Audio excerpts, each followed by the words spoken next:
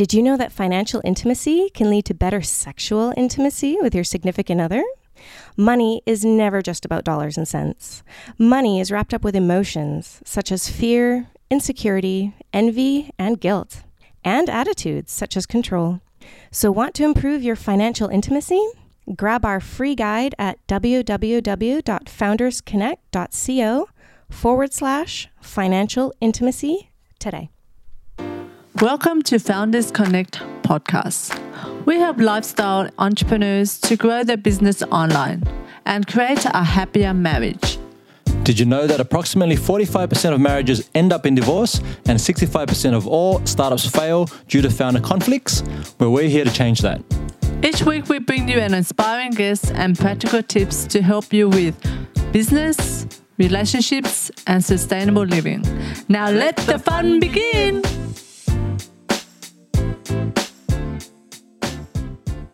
Welcome to Founders Connect. And Cindy, who have we got on today? Today we have Tara McMullen. Is that right? Yep, that's right. Tara McMullen. She's on a mission to turn today's small business owners into tomorrow's economic powerhouse. She's the founder of Co-Commercial, a platform for helping small business workers work together to overcome daily challenges, solve problems, and achieve even better results. She's also the host of What Works, a podcast that takes you behind the scene of successful small businesses and show you what's working in marketing, operations, time management, product development, and more. So much more. I know. Entrepreneur named it as one of 24 top women host podcasts for business owners. There you go, Tara. She's also sort of after speaker, educator, and a best-selling money and life expert on Creative Live. Tara's work has been featured in Fast Company Inc., Daily Worth, Forbes, and the Huffington Post. Okay. You can find out more about Co-Commercial at cocommercial.co, and we're going to talk a lot about what that is and how it all works and why Tara's built that. I knew Tara as Tara Gentili, and so this is actually a recent change that's happened. And Tara did get married recently with her lovely husband, Sean, a beautiful, stunning Glacier National Park in Montana. Congratulations. Thank you. And tell us about that experience for you. This is your second marriage, right? Yes, this is my second marriage. Sean and I met about 5.5 years ago, and we pretty quickly realized that this was like a lifetime thing, but we're on both of our second marriages now. And so we had kind of we had both gone back and forth on whether we wanted to go down the path of getting married again or not. I think as a lot of people do in those kind of second or third or fourth long-term relationships. But at the beginning of this year, we both decided this is something we want to do. We want to make it official. We want to kind of mark this as a celebration and a milestone in our relationship. So his family is from the Flathead Valley, which is right close to where Glacier National Park is. And Montana has sort of become like a second home for me. And so when we started brainstorming, what do we want to do to mark this milestone? What is this going to look like for us? Because even if we were going to do something, fairly conventional, like getting married, we wanted to make sure that it was as us as it could be, that it really represented what we wanted from marriage and from a wedding ceremony as possible. So as I started brainstorming and we started talking about what our options were, it became kind of a no-brainer that eloping in Glacier National Park, which is one of our absolute happy places, was going to be the thing to do. It was just obvious that this was perfect. And so I Googled around and discovered how freaking easy it was going to be. I thought, man, getting married in a national park must be kind of difficult. There must be all sorts of rules and regulations. And there are, but if you're really just looking to have a couple of people witness your ceremony, it's actually very easy and incredibly inexpensive. So we made the decision to do that. And we planned, again, a very us ceremony. It was very kind of emotionally vulnerable. It was very real. It was very secular. And we just had this amazing experience that was all of like, I don't know, 3 minutes long at sunrise on Lake McDonald. And it was just absolutely gorgeous. And I think for us, people ask, how's married life treating you? And they know the answer is like married life is treating you the same as like living together life. And at the same time, I think creating that marker, that milestone does change something. It changes, I think, a level of awareness and intention around your relationship. At least for me, my experience changes it for me. And that's been my experience of what that ceremony was and what the last couple of months since we did it has been. Amazing. I can see both of us acknowledge when you said, how easy it is to elope. And we're going, damn, we should have done that. That's what most people have said is like, well, we should have done that. Love it. Okay, we're going to dive into the intersection of relationship and business in a moment. But first, we're going to unwrap a little bit or peel the layers back a bit about Tara as a person. Cindy, why don't you kick that off? So on a scale of 1 to 10, how weird do you think you are? How weird do I think I am? That's a great question. I am probably like, I would give myself maybe a 6.5. I feel like 7 is too strong, but I feel like 6 is too low. So I'm going to say 6.5. And my thought process behind this is that I am a pretty weird person. I have plenty of quirks. I have plenty of things that I do that go against the grain or that are a little unconventional. But at the same time, I have such exposure to people who are truly weird and creative and unconventional. Sometimes I just feel so square and vanilla compared to those people. and I love them so dearly that I would hate to like even compare myself to their level of awesomely weirdness. So I would say I am definitely unconventional. I'm creative. I make unusual choices. I have weird hobbies or interests, but not really that weird. Fantastic. Love that answer. I love the creative element of that because I know you started with like a crafts community in your local area. So we'll jump into that when we talk about how Co-Commercial came to be. So this question I love, if you had all the time and money in the world, what would you be doing? Yeah. So I think if I had all the time and money in the world, there is still a huge part of me that would want to run the business that I currently run. I believe so strongly in the mission behind Co-Commercial, in the product that we have created, in the service that we provide to our members, that I would hate for that to not exist anymore just because I got a free ticket to life. So I would absolutely still want to be running my business. And in addition to believing very strongly in the mission, I love working. Like, I'm not a quote unquote workaholic. I don't work crazy hours. I'm not constantly consumed by work, although Sean might tell you something different. But I do find a lot of personal fulfillment in creating things that people find useful and valuable. And I would not want to give that up completely. That said, I think I would want my role to be a little bit different. Right now, my role in my company is very, like so many small business owners, I've got fingers in a lot of different pots in my company, right?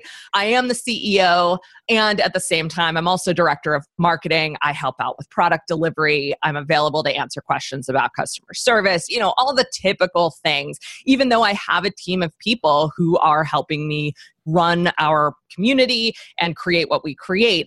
So ideally, where I'd like to see myself is only in the role of CEO and visionary, and really have the capacity to run the company with a team of people who specialize in the area that they're in charge of, instead of me trying to wear a bunch of different hats to cover some different bases, and our other team members wearing a few different hats as well. And then in my spare time, or maybe half time. Yes. So Sean and I are on a quest to visit all 59 national parks in the next 9 years. We started last year. So it was a 10-year goal. We have 9 years left. We're at 10 parks. Still leaves 49 parks for us to visit. That's a lot. And I love nothing more than being outdoors in the mountains or in the desert or in the prairie or wherever I find myself, just surrounded by the beauty of our world and wilderness and wildlife. And I would love to spend a lot more time doing that. I mean, I find myself to be very, I think, privileged to be able to spend as much time doing that as I do. But at the same time, there's just never enough. There is never enough exploring. And so for me, if I had all the time and money in the world, yes, I'd want to keep working in my business and on my business, but I'd also like to spend a lot more time exploring. Love it. So what is your favorite quote? Favorite quote? It has to be something that Tina Fey has said. To me, she is absolutely brilliant. She's funny, but she is also incredibly smart.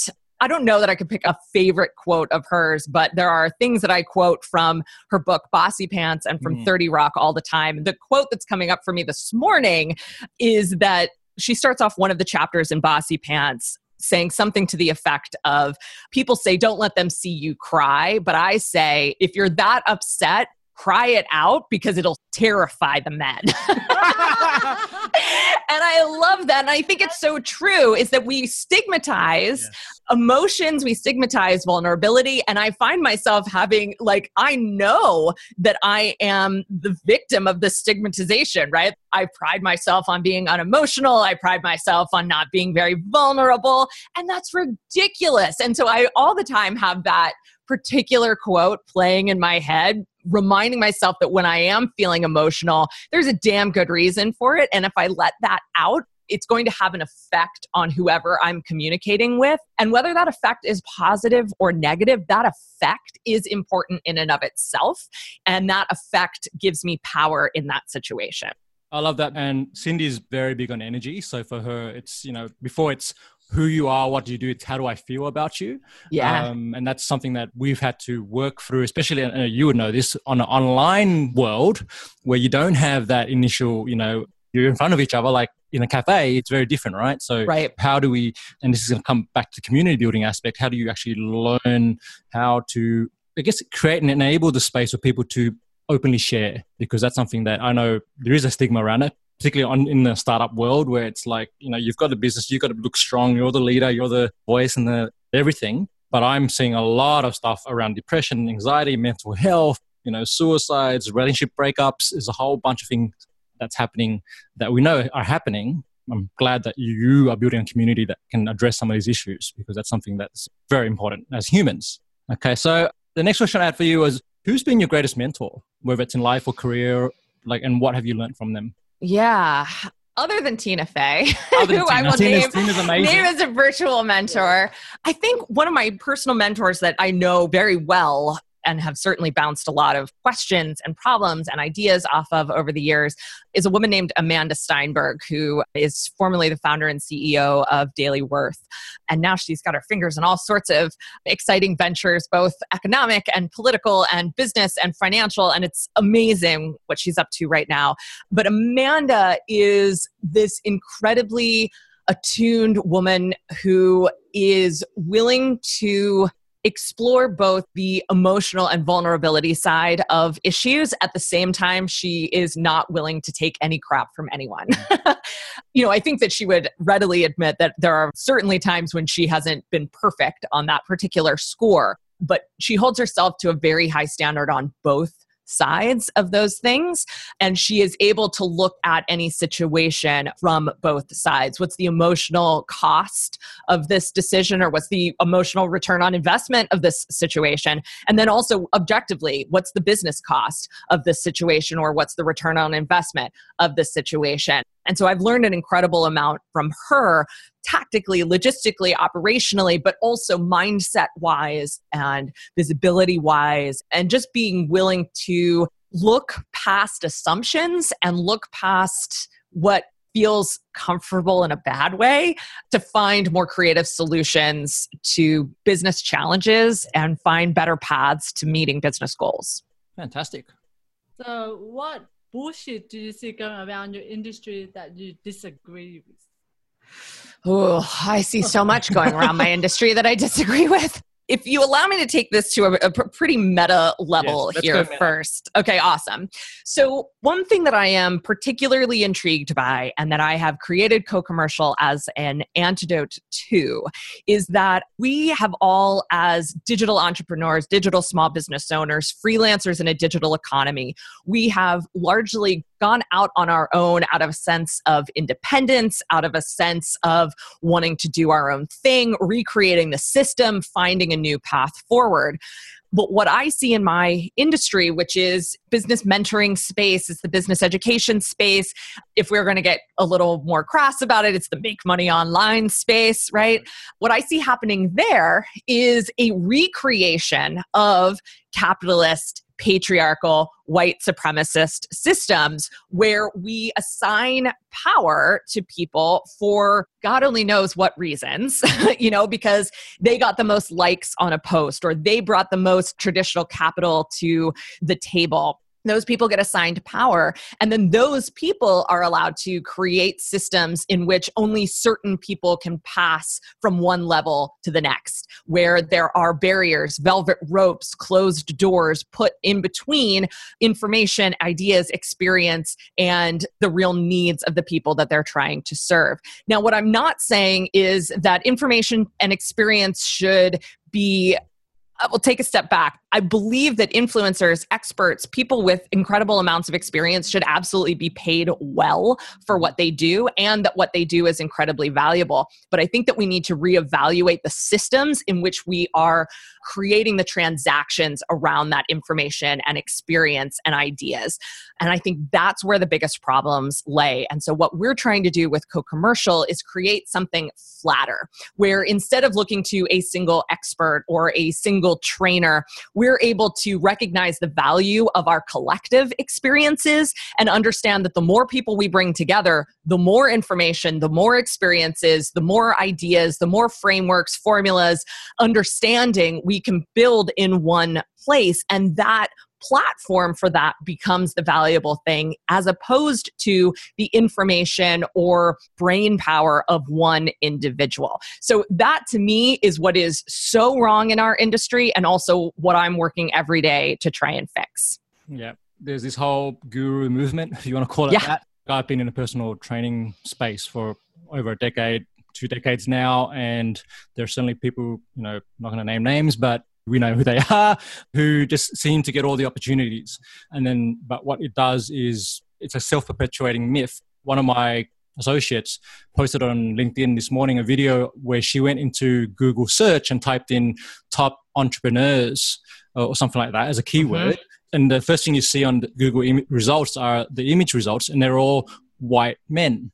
Yes. Right. And for the first 10, right, or 15 or whatever. And she's like, where the F's the women? And so, there is something there that you're touching on, which we can totally see. And I love the mission of Co-Commercial, which is really powerful. You are listening to the Founders Connect podcast, helping lifestyle entrepreneurs to grow their business online and create a happier marriage. Now back to the show. Let's talk about business. So how did that come to be? And I remember hearing that you started off your career at Borders. Yes. So even to take you back even further than that, my degree is in religious studies, and I was on a path to starting my master's degree, doing my PhD. My goal was to become a professor of religious studies, because that's the main thing that you do with that degree. And so I was on that path and ended up hitting a period of pretty deep depression in my life, and depression, anxiety, and actually decided to quit grad school before it even started. So I was a grad school dropout without even starting my first day. In that decision, then, I needed to do something. So I took a full-time job at Borders, where I had a summer job. That was my bridge between college and graduate studies. And took that full-time job. There was so much of it that I loved and that I didn't expect to love. Like, I knew I would love to be around coffee. I knew I'd love to be around books. I knew I'd love to be around music and movies. That all made sense to me. But what I didn't expect to love was the business aspect of it. I didn't expect to love managing people. I didn't expect to love digging into the numbers, seeing how we could move the needle on sales in this area or that area. And so I actually learned a ton about business management and business growth and marketing and merchandising in this position at Borders because may they rest in peace, but one of the mistakes that they had actually made, which benefited me immensely, was they gave a lot of autonomy to each individual store. So what almost happened was that we were a small business with the resources of a Fortune 500 company, which was awesome because we got to experiment, we got to learn all these sorts of things. And so I really loved to learn business there, or I really learned to love business there. And so that all being said, retail is awful. And I think anyone who's worked in retail understands the burnout that can come from the demands of working in retail management. I was 25 years old. I was making $28,000 a year, and managers were required to work 50 to 60 hours a week as just a minimum. And then during Christmas, we were working 70 to 80 hours a week, no problem, for $28,000 a year. And this was not that long ago. I mean, we're talking 2004. So, inflation hasn't been that much in that period of time. So I got really burnt out. That contributed to additional depressive episode that I went through. And so after I met my first husband and became pregnant with my daughter, I decided to jump ship there and focus on being a mom full-time for a little while. But at the same time that I decided to focus on being a mom full-time, I was also thinking to myself, all right, I know there are other moms out there who work from home, make money online, get paid to be bloggers, get paid to do this, get paid to do that. If they can figure it out, I can figure it out too. So with that in mind, I took a deep dive into the blogosphere at that time. And so this was 2008 now. And in 2008, people were still kind of figuring out how it all was going to work. Lots of bloggers were still making money through sponsorships and advertising as opposed to digital products or services. And so I was just getting the lay of the land. It took me about 6 months to launch my first website. My first website was called handmadeinpa.net. So PA is Pennsylvania, which is where I live. And my goal was just to connect creators and makers and artists and craftspeople in Pennsylvania, in the Keystone State. And so that was awesome. I mean, even though it was just a little traffic-wise or influence-wise, it was just an itty-bitty little thing. What really mattered was that it had a huge impact in the people's lives that it touched. We legitimately were connecting people who were becoming best friends or business partners, or people were connecting with wholesalers that they wouldn't have otherwise connected with. And so we were really changing things for people. And that was amazing. It was an amazing experience. And through that, then I got all sorts of other opportunities. So again, it wasn't about how big I was or how influential I was to a large group of people. It was about being influential to exactly the right people. That brought on all sorts of other opportunities, including purchasing a business from someone else, a blog that was a business from someone else, getting into teaching social media and blogging and things like that. And slowly it kind of transformed to the point where my real interest was in elevating and serving the small business owners of all stripes that I could see around me. So as time went on, I found myself getting into the system that I was just describing, that very hierarchical, sort of expert-oriented or guru-oriented, as you said, kind of culture and system where I was trying to make myself look like a hot shot so that people would buy from me. And it got old. I got tired of it. I could start to see that I was not fulfilling what I set out to fulfill. I was not creating something new. I was reproducing something really old. And so by the end of 2016, I was burnt out on that system, but I wasn't burnt out on my original mission, which was connecting small business owners. So that was how we made the transition to focusing exclusively on co-commercial and this mission to connect people together, to help them work together so that they could help each other figure out issues, problems, goals, instead of always feeling like they needed to shell out a few $1,000s to get someone's magic solution. So why do you think business owners struggle with asking for help? Oh my gosh, everything. Okay, so earlier you were talking about how people are afraid of showing up as less than successful or, showing up as not having everything figured out. That is absolutely the top barrier that we run into for people, even in a space like ours where this is what we talk about, right? We talk about the fact that all of us don't have everything figured out. I don't have everything figured out, and I put that on display on a regular basis now inside of Co-Commercial. It is still the number one barrier that we run into. So we have to help people. We have to tell that story over and over again, that no one has it all figured out. Whether you're Tim Cook or you're Mark Zuckerberg or you're Sarah Blakely, every entrepreneur is asking for help. They're asking for support. They're asking for feedback. And that doesn't make you less than, it makes you more than. Yeah. And so the more you can ask for support, the more you can get out of your business and the more success you can create. Another objection that we run into and another fear that people have is getting the wrong kind of feedback. The internet is a place with all sorts of unsolicited advice, all sorts of people saying mean things for no good reason. It's also very overwhelming often to ask for feedback or support. You can get really unexpected answers, which should be a good thing, but often it makes you question everything. And that's an anxiety-inducing, overwhelming place to be, right? So another thing that we do to overcome that barrier is actually coaching people on how to ask for help. Here are scripts you can use. Here's what to avoid. Here's what to include. Give us more context. Ask a more specific question. Tell us exactly what kind of feedback you're looking for. Tell us where you are in the process.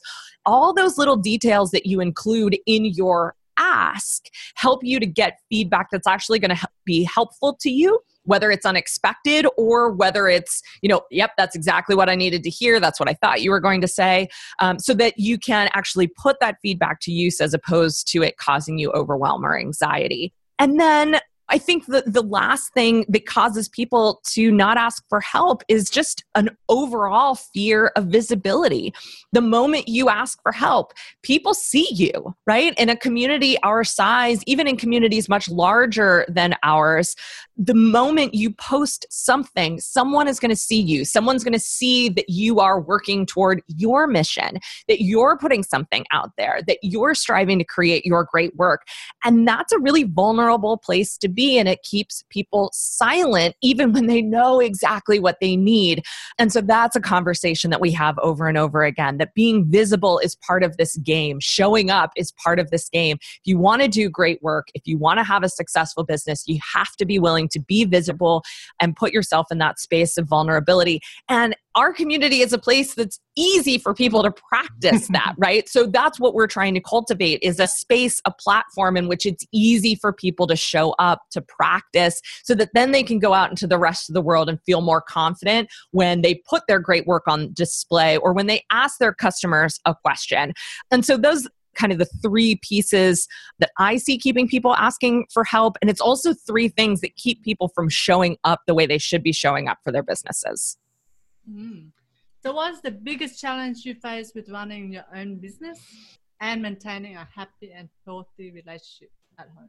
Yeah, the biggest challenge I run into with running my business today is explaining what we're doing to people, because it is so different from what people expect. People expect to sign up for a freebie and go to a webinar and then buy an expensive online course from somebody who says they've made millions of dollars doing this one weird trick, right? That's what people expect. And we're saying something completely different. Getting people to believe that and see the value in that and be willing to even experience it, even with like a really generous money back guarantee, is really hard. And it's a challenge that I have not solved yet. And I think it's a challenge that will continue to pose itself even as I chip away at it. So that's our hardest challenge business-wise. My biggest challenge in my relationship, I have plenty of challenges in my relationship, but we're starting to enter new territory. And so I think that it's an opportunity to talk about that a little bit. For the first time in 5.5 years, Sean is coming into the business and starting to help me out with some marketing things, learning more about what we really do. Like, he tells people all the time, my wife does this. She has this company. She runs her own business. Isn't that awesome? But it's dawned on me over the last few weeks how little he actually knows about what we do and how we do what we do. And so we, I think as a team, as a couple, two people in a relationship are facing a new challenge, which is recognizing and balancing the interplay between a working relationship and a romantic relationship. We're certainly not, entering into new territory. There's plenty of other people who make these relationships work.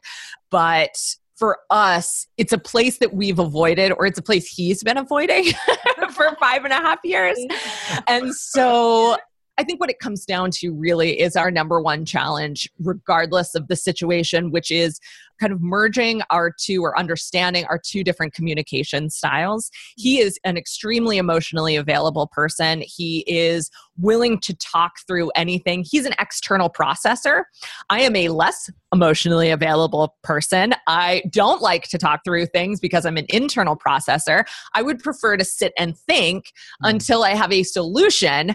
And of course, he feels very isolated by that. So both with work and in our relationship, that's our top challenge. But like I said, we are personally heading into new territory as we bring that into the work environment as well. And so I will be interested to see how that challenge plays itself out. So far, so good, but it's still very, very new. Well, you're right. It's a very common area for couples to move into. We've definitely been through there since we got together and went through the wedding. The whole wedding thing was another conversation. Totally. But understanding each other's communication styles is critical, right? And I love the fact that Sean is coming in on what you do, because that will just give him better insight into, that's actually not only what you do, but the stresses that you need to deal with to make it work. And that gives empathy, which is, I think for us, the key to success in relationship is being by each other when shit hits the fan, right? Like when things don't work. Yeah, definitely. Right. So love that. I just love how Cindy sort of just went straight into a relationship, but I'm going to pull it back a little bit. One question around co-commercial and community for business owners. So can you just share how community building can benefit a business and make it more efficient or effective and more impactful? Absolutely. This is a favorite topic of mine. So community building, I would say, is not for every business. I don't believe that every online business, internet entrepreneur, coach, founder, information marketer should be switching to a community model. However, I do believe that for the right businesses, and there are many of them, community building can be an amazing way to build efficiency and to increase the value of what you do. And the reason for that is because when you put an emphasis on community building, what you're really doing is empowering your customers to help each other. And so instead of being the bottleneck or the focal point of all the support that needs to happen, instead of being the only person there to listen to the stories of transformation or struggle or challenge, now, if you are intentionally building community, whether that's in a Facebook group or in an online forum or just on group phone calls, when you're actually empowering people to listen to each other, to share their experiences, to say, hey, that reminds me of when that means you don't have to be nearly as involved. And not only that, but it also means that you're not singularly relying on your own experience, your own observation, and your own know-how. As I kind of progressed in that expert space, I became more and more aware of just how much I didn't know, how much I hadn't experienced, how much I hadn't observed yet.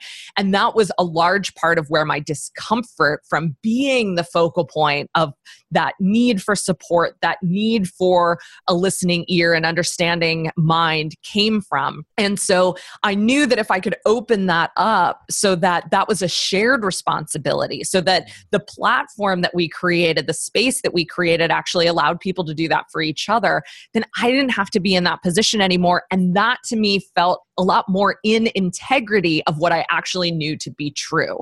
And so I think for a lot of business owners out there, especially in the online business space, whether they're coaches or consultants or educators, they are also feeling that tension, recognizing on a daily basis that they do not have the answer to every single question, that they are not the only person who should be listening to these stories or hearing these challenges. And if that's the case, then that's where community building really comes in handy. I love that. And even if you're not building the community, you need to be part of a community, right? Like, yes. you know, because those challenges that you bring up, everyone goes through those. And who do you turn to? Especially if you turn to your wife or husband and they don't speak business language. Like, it's just, you know, cool. All right. So now we have actually some questions that came from our community. Sure. Cindy, how about we jump into that? One of the first questions is how to start a community from scratch. Great question. So in terms of starting a community from scratch, I don't know that communities ever really start from scratch. And I think that's the first thing to recognize is that if you are feeling called to bring people together, if you're feeling like your mission, your purpose involves bringing people together, you need to first recognize where those people are already gathering or how those people are already connected and how you're already connected to those people. And you want to build off of that instead of building in opposition to that. And what I mean by that is you want to recruit those people who already have a connection to the identity you're building a community around, the goal you're building a community around, the interest you're building a community around. You want to invite those people in and give them an easier way to connect to each other, give them a more focused way to connect to each other. Your job isn't creating value the way we think of delivering services or creating information products. Your job in creating value is to create that conduit for those people to connect. So you need to bring those people in so you can identify what is going to make it easier for those people to connect. What kind of space do they need? What kind of events or experiences do they need? What kind of introductions do they need? So bring those people in, recruit those people. And if this is going to be a business venture and maybe you see people paying for this community in the future, you don't want to ask those first few people to pay. I always highly recommend, with very few exceptions, bringing in a core group of charter members into your community that set the stage, build the foundation, start developing the culture of your community before you ever ask for someone to pay for something. And you can find those people in all sorts of different ways. They might be your existing customers. They might be people that you're connecting with at a networking event on a regular basis. They might just be people that you see at the local gym or at the local park on a regular basis that you want to give an easier way for them to connect with each other outside of those spaces. However it works out, invite those people in first, establish that base, and then start layering in new folks that may end up paying for the service that you're providing. I'm so glad that you mentioned the importance of building the culture before you bring in the masses. Let's talk about, what are some of those things that business owners trip up on when they're trying to build a community? Sometimes I see people get caught up on platforms. Like one of the questions that our community asked us to ask Tara was, what's the best platform for building an online community? And I'm saying, well, you're asking the wrong question, because that's an important question at some stage, but that's probably not the first question you want to be asking if you have no community. So what are some of these pitfalls that you see potential community builders getting into? Yeah. So culture is absolutely one of them. Not defining what you want to see the culture as, first and foremost. So we're actually running a community management mastermind right now. So this stuff is all very top of mind for me. And the first place we started was with culture. And the first place we started within culture is understanding what your vision for the community is. What is this thing growing into? Because a lot of times when small business owners are starting to build communities, their vision for it is recurring revenue, right? Like, I just want people to be paying me on a monthly or annual basis on repeat, and that will be amazing, right? That is amazing. It's awesome. And also, if you don't have a larger vision and mission behind what you're doing, that ain't going to last very long. So most of the time, you're not going to get people to pay you in the first place. So you have to establish what that vision and mission is for your community first and foremost. And then same thing as with starting a business. And this is a step that I think most of us skipped and had to come back to later, which is totally fine.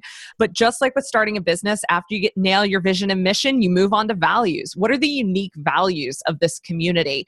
And what is different about those values? You know, you don't want to just have service and positive attitude and optimism as your core values. Those are core values for human beings, right? Like those are things we all care about. Yes. It's not that they're not important, they're extremely important, but you want your community to be someplace different and you want to have that very, very clearly defined. Now, that all said, there's only so much you can do as a leader to establish culture. Culture isn't established from the top down, it's established from the bottom up. So you have to seed those things into that bottom layer of your community, that foundational level of your community. And that starts with people, and it starts with interactions, and it starts with modeling ideal behavior. So that's another thing I really try and get people to think about is what is the ideal behavior for members of your community? How do you want them showing up? What kinds of things do you want them posting? What kinds of questions, conversations do you want them having? So whether it's an online community, an offline community, you know, a community that happens over conference calls, what is that ideal behavior and how can you encourage that, role model that, coach that kind of behavior so that that behavior is what establishes your culture and becomes the norm so that then when new people do come in, they can immediately say, this is how I am supposed to behave here. That is how I will behave. And then the community culture becomes self-policing so that you don't have those horror stories of like, well, so-and-so came in, or we have all these awful conversations, or all these trolls, or everyone is so needy. If you establish that from the get-go, you can pretty much avoid 98% of those scenarios. But establishing the culture, understanding what that is absolutely the first step of community building. Once you understand that stuff, then you can start to think about platforms if you haven't decided yet already, because the culture and the ideal behavior that you want inside of that culture is going to dictate what the best platform is for you. You know, I think a lot of people go with Facebook groups, for instance, because that's where everybody is. That's what's familiar to people. Yeah, that's all very true. You know what else is already established? What else is already really familiar at Facebook? Facebook culture. And Facebook culture, as we all know, sucks, right? People are trolls. They're rude. They give all sorts of unsolicited advice. They're unhelpful. They're weird about it. Largely, people are trying to get it out of their lives, right? Why would you want to build a community on that platform? I don't know. Anyhow, but if you start with culture first, you recognize how a Facebook group isn't going to help you build that culture most of the time. Then there are plenty of other platforms out there. We use Mighty Networks, which tends to be the platform that we recommend. There's vanilla forums, Doki, Teachable, a lot of those more information or instruction-oriented platforms are building more community functions into their systems. You know, I think all of those are great, but it really does start with establishing your culture first, because that gives you the blueprint then of what you're actually looking for in a software platform. Oh, wow. That is a big culture thing. Alrighty, to celebrate the launch of this podcast, we're running an iTunes and Stitcher contest leading up to the first 10 episodes of our show. One lucky winner is going to get an invite to become a founding member of our Founders Connect Inner Circle Mastermind group, which is normally worth $840 USD per year to join. We're also going to give one lucky winner a 30-minute marketing blast-off consulting call with myself, or a 30-minute ideal relationship coaching call with Cindy. We normally charge $500 per session, so definitely worth it. We'll announce the winners on episode 11, so if you'd like to become a founding member of our Founders Connect Inner Circle or get some marketing or relationship coaching, head on over to foundersconnect.co/win to enter now. You are listening to the Founders Connect podcast, helping lifestyle entrepreneurs to grow their business online and create a happier marriage. Now back to the show. Now, just to continue from that thought, there is this concern, wait a minute, everyone's on Facebook. So what do I do if I'm trying to migrate them off onto a Mighty Networks or whatever? And there's resistance. I'm hitting resistance for them to come to them in their mindset. Maybe it's like, oh no, here's another app I need to install, or here's another thing I need to learn, right? And maybe they're not tech savvy. Like I know a lot of the people we work with are, but there are people out there who just don't want to learn a new technology. For them, it's just like, oh my gosh.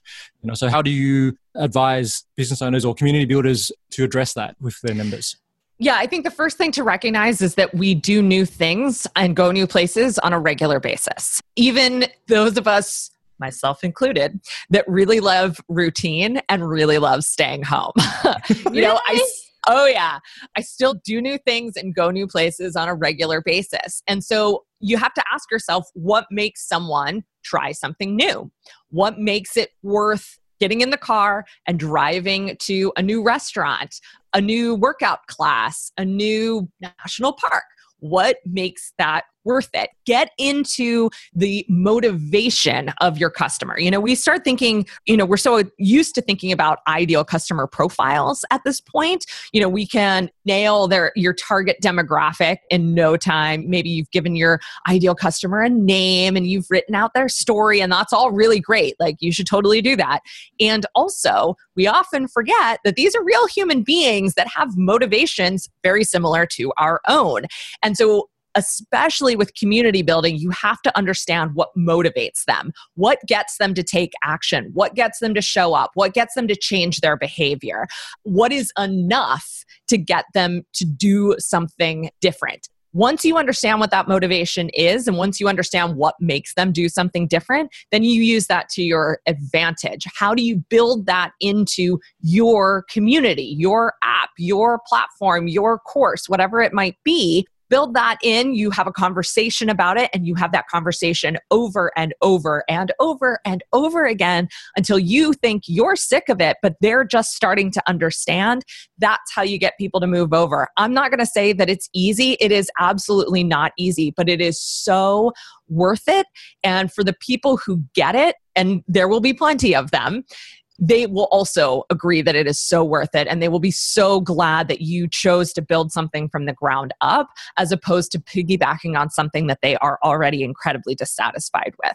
And I just want to kind of underline that point too, is that we know that while we are spending probably more time than ever on Facebook, there are millions of people trying to get off of Facebook, right? Mm-hmm. There are millions of people avoiding their news feeds. There are millions of people who haven't been on the platform in days, weeks, or months. I haven't been on the platform in a year. Well, that's not true. I go on the platform. I don't check the news feed. I haven't been on my news feed in over a year now. And so there are plenty of other people out there like me. Think of them as your target market. They want off. Give them something better. It's not hard to make something better than Facebook, but you do have to put some thought into it, some strategy behind it, and really understand what motivates them.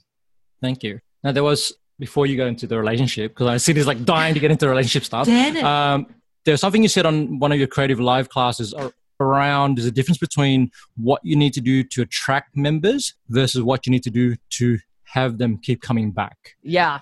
Right. So could you just highlight the distinction there for people listening and why that's so important to understand? Sure. So joining a new community, it's a singular thing, right? You join a new community once, and that takes a sort of qualifying event. What is the aha moment? What is the trigger? What is the problem, the goal that's going to make someone realize this is a good next step for them and make that big leap over that hurdle of joining a new community? That's one thing that you need to think about. And that's a process in and of itself. And it takes time, and it's going to take iteration and evolution. The other thing that has to happen is once someone joins a community, they need a really good reason to come back. And if you want to have a strong community and a strong community culture, you need people to be coming back on a regular basis. It doesn't have to be daily. It might be weekly or monthly, but they need to understand, and you need to build into your system a reason for them to come back. Technologically speaking, we do this with things like notifications, with reminder emails, with events or new posts.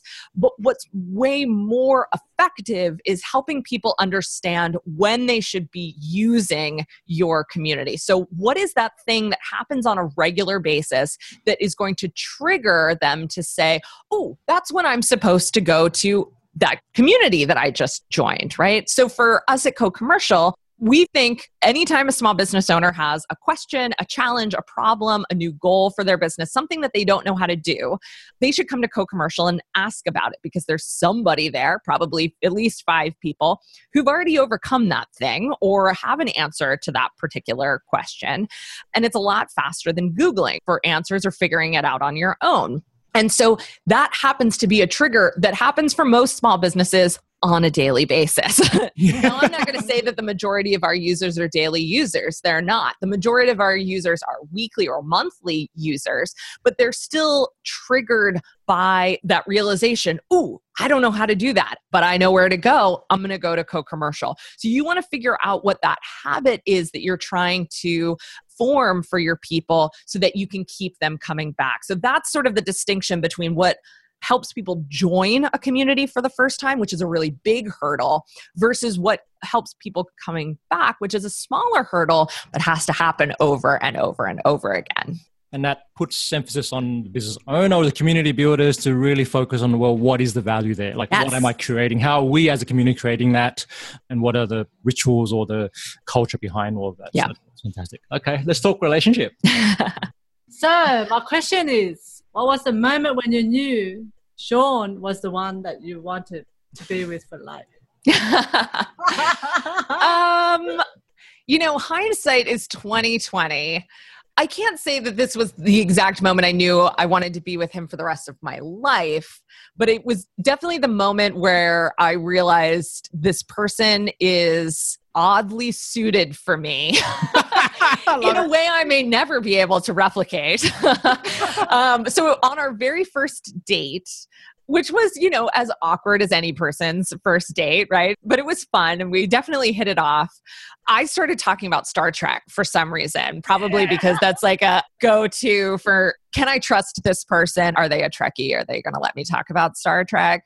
It's like a filter for me. Mm-hmm. So I started talking about Star Trek and he said, oh, wait, I have something to show you. And he grabs his backpack from the bar stool next to him, pulls out his wallet. I'm like, what is going on? And he opens up his wallet, and in the plastic sleeve place where you're supposed to put pictures of your family, he had put a picture of the comic book version of Kirk and Spock. Oh, man. And so he'd been carrying around Kirk and Spock in his wallet for years before that moment. And I was like, speaking of being weird, right? And like what the weirdness scale is, I was like, oh, okay, you're a weirdo like me. I'm down with this. So I think both of us kind of identify that particular moment as an aha moment, whether it's the moment that we realize like this is it, or whether it was just, recognizing that, okay, this is going to go somewhere and time to strap in. This is the real deal. That particular moment was really key for us. Yeah, you're going where no humans have gone before. Totally. Anyway, so love it. What activities or common interests have you developed that bring you closer together? Definitely hiking and exploring national parks, like I talked about earlier. Also a new one for us. Last year, end of July, I started bouldering, which is rock climbing without ropes. You do it on a shorter wall, and they're a little more kind of athletic moves. But I absolutely love it. And I got super excited about it. And just, I was going 3 or 4 times a week, and I was begging him to come with me after a few months. And, every so often he would appease me and come along, but he didn't love it. He was like, yeah, this is cool. I'm glad to hang out with you, but whatever. But actually on our trip out to Montana to get married, we decided to spontaneously visit a few new to us gyms, right? Gyms that we would have never gone to otherwise. A gym in Minneapolis, a gym in Bozeman, gym in Chicago, gym in Whitefish. And in the process of visiting these gyms, he had a couple of climbing breakthroughs. And so now he's as obsessed with it as I am, if not more so. Oh, good job. And so at least 3 times a week, sometimes more than that. We're at the climbing gym, figuring stuff out on the wall, talking about strategy for getting to the next hold.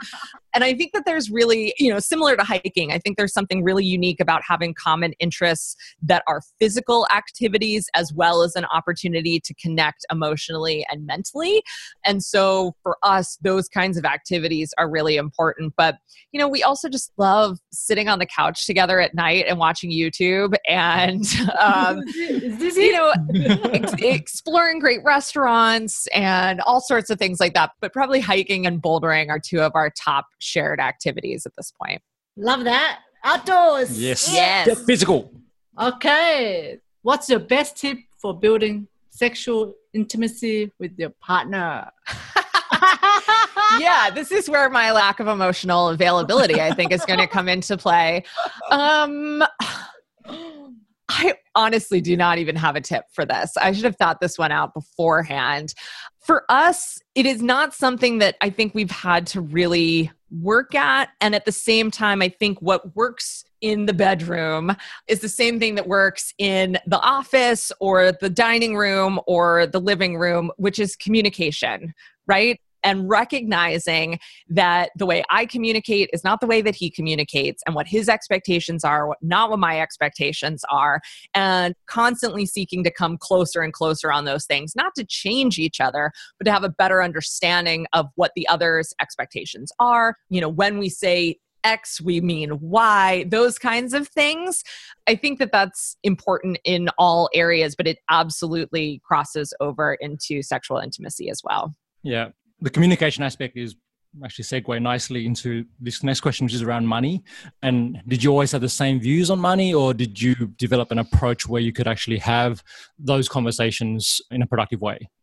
Yeah, I think money is one where we're still figuring a lot of things out. Because I have been the breadwinner and the sole breadwinner for so long, I have sort of handled money, which is not an effective way to do things. Because honestly, he's been in the dark quite a while. The other thing that we as a couple have kind of had to navigate is different backgrounds with money and different current approaches to money. So we come from very similar backgrounds financially, single mothers, make and do, not having all the newest everything, those kinds of situations. But Sean had been in the service industry for a long time, similarly to how I had been in retail, but my money outlook changed dramatically when I started my business. And it took me a lot of processing and a lot of thinking and a lot of working through things to understand a new money mindset and how I needed to approach money as a small business owner, thinking of it as a tool, thinking of it as something that is infinite. I can earn as much money as I want, as opposed to something that is debited every week from my paycheck, right? And so I had dealt with a lot of those things. And in our relationship, a lot of what we have worked through is sort of me catching him up to that mindset, right? And allowing him to feel more freedom with money. And so I think the next place we need to go is to continue that same idea of communication and better understanding what our expectations are on either side, better understanding what we mean when we say X or Y, and just getting a lot clearer on that. So I think for us, financial communication, financial planning, strategy, all of that for us is still a work in progress, but we have certainly been through a lot on that front, just in terms of reprogramming and thinking through mindset and all that good stuff. So I'm curious, how does that influence your daughter? Because you've got two different adults in the room who have different ways of approaching, or how they've grown up, with different mindsets. I'm just curious, how have you seen that play out with, even you talk to your daughter about money, or when she's got questions around things she wants, right? Like, Mommy, I've seen the hot, my friend's got this hottest new thing. And so how does that work out for you? Yeah, we have a lot of conversations about money, but probably still not as many as we should. So we actually have three parents in the situation, right? Because my daughter lives with her father and visits us on the weekends. And so she is influenced by all three of our money mindsets and approaches to money. I will be honest in that I think my daughter thinks that mommy is the bank, right? Because if she wants something, daddy will say, well, ask mommy for that. And then, Sean will say something offhand about like, well, yeah, talk to your mom about that. I think as much as I am labeled mom, I am labeled bank. We just went school shopping this last weekend, and that was a bit of an aha moment for her money-wise. But the biggest thing that I try and teach my daughter about money is spending money aligned with your values. I do mean it from the perspective of, environmental values or, socially conscious values. I absolutely mean that too. But what I'm really looking at, because those concepts are big for her to understand at this point, what I really mean by that is getting her to think about what she actually wants and why she wants it, as opposed to just, well, I want to buy another blind bag toy just because I like opening the blind bag, right? Yeah. That's not a great use of spending for our values. And so what I want her to understand is that she can have anything she really wants, but she's got to actually really want it. And then she's got to hold herself back on the stuff she doesn't actually really want. And that was the same lesson I learned growing up in a household that didn't have very much money, right? I don't think it has anything to do with how much you have or how much you don't have. I think it's recognizing you can afford the things that you really want if you're clear on what you really want, and ignore the stuff that you don't want and don't need. So that's the main lesson I'm trying to teach her. And that's what the vast majority of our conversations are around. Great advice, isn't it? Fantastic advice. I might have to listen to that. I mean, I need to listen to that too. So. Okay, so we're going to wrap up with a couple of questions. One question is around, what have you had to let go of in order for you to arrive to where you have arrived today? Oh, that is such a good question. What have I had to let go of? I think one of the biggest things I've had to let go of, and I will say I'm still in process with this, is the notion that it has to be hard or that hard work equals reward. That's not to say that hard work, that I don't believe that it's important and that I don't work hard. I absolutely do work hard. But what I've tried to do for myself, after lots of observation and lots of conversations, is to detach my hard work from the reward that I am seeking, whether that's financial reward or the reward of seeing a customer transform their business or whatever it might be. My hard work doesn't dictate those kinds of results. And if I am willing to work hard at building something extremely valuable, I can be rewarded 10, 100, 1,000,000 times fold over the actual work that I put into something. And so as much as I am a hard worker, I am also seeking to find ways to let it be easy and to detach hard work from the reward that I'm looking for. It's very refreshing to hear that from a consummate systems builder like you, because for me, it's like that's been ingrained in us, right? Growing up in our families and our culture. And it's like, we're just going through the motions of that now, understanding that, it's not about how the 60, 70 hours of work that I put in each week to make it happen. It's actually more about building the space and the people and the resources that allow things to flourish. Exactly. Okay. So after all is said and done, what do you want to be remembered by or for? I think, and maybe it's because it's what I am working on right now. And so I will take a kind of shorter term lens to this. But what I currently want to be remembered for is just bringing people together, creating space, creating opportunities, creating experiences that allow people to create connections, make connections that they would have otherwise been able to make. Oh, that's great, isn't it? Fantastic. Tara McMullen, thank you so much for being on our show and enlightening us with your wisdom today. You are fantastic, and we will send all our people to Co-Commercial and get them involved in what you're doing there, because we are just really inspired by the mission and what you've got going. Thank you so much. Thank you. So that was our great conversation with Tara McMullen. You can find out more about her work at Co-Commercial and request your invitation to join the community and trial it out for 30 days at cocommercial.co. We'll also add a link to Tara's site and her profiles on our show notes. We've also created a community strategy worksheet following Tara's advice that you can use to create your own community strategy. So if that's something you're wanting to build, then make sure you go through that worksheet, and that will make it a lot more easier for you. You can grab it free on the show notes for this episode. So make sure you head over there. That's at foundersconnect.co/ podcast. Okay, so Cindy, what was your key takeaway from our interview with Tara? Key takeaway is always communicate to your partner, to your business, To your community. and to your community. Fantastic. And communication can solve a lot of problems. So we need to learn how to do that better. Yes, the right communication.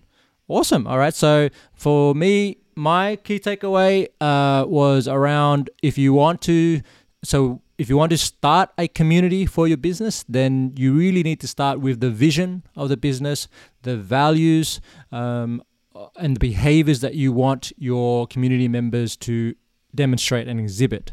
All right. So you need to think about those things long before you start looking at what platform you're going to use. Okay. Because once you understand those three things, that will actually determine what type of platform is best suited for what you're trying to create. Okay. And there's also a second takeaway that was really big for me was there's a difference. You need to think about how to attract your members and what is the thing or the event that's happening for them that will make them want to join your community. And then you need to also think about what are the behaviors or culture that's going to keep them coming back. Okay. And they're two different things you need to consider. All right. So that was a great lesson from Tara. Exactly. Next episode, we'll talk about what to do when your spouse doesn't support your business. This will be the first episode in our series on couple communication. So make sure you tune in. And remember to live passionately Purposefully. and confidently. Till next time. Ciao.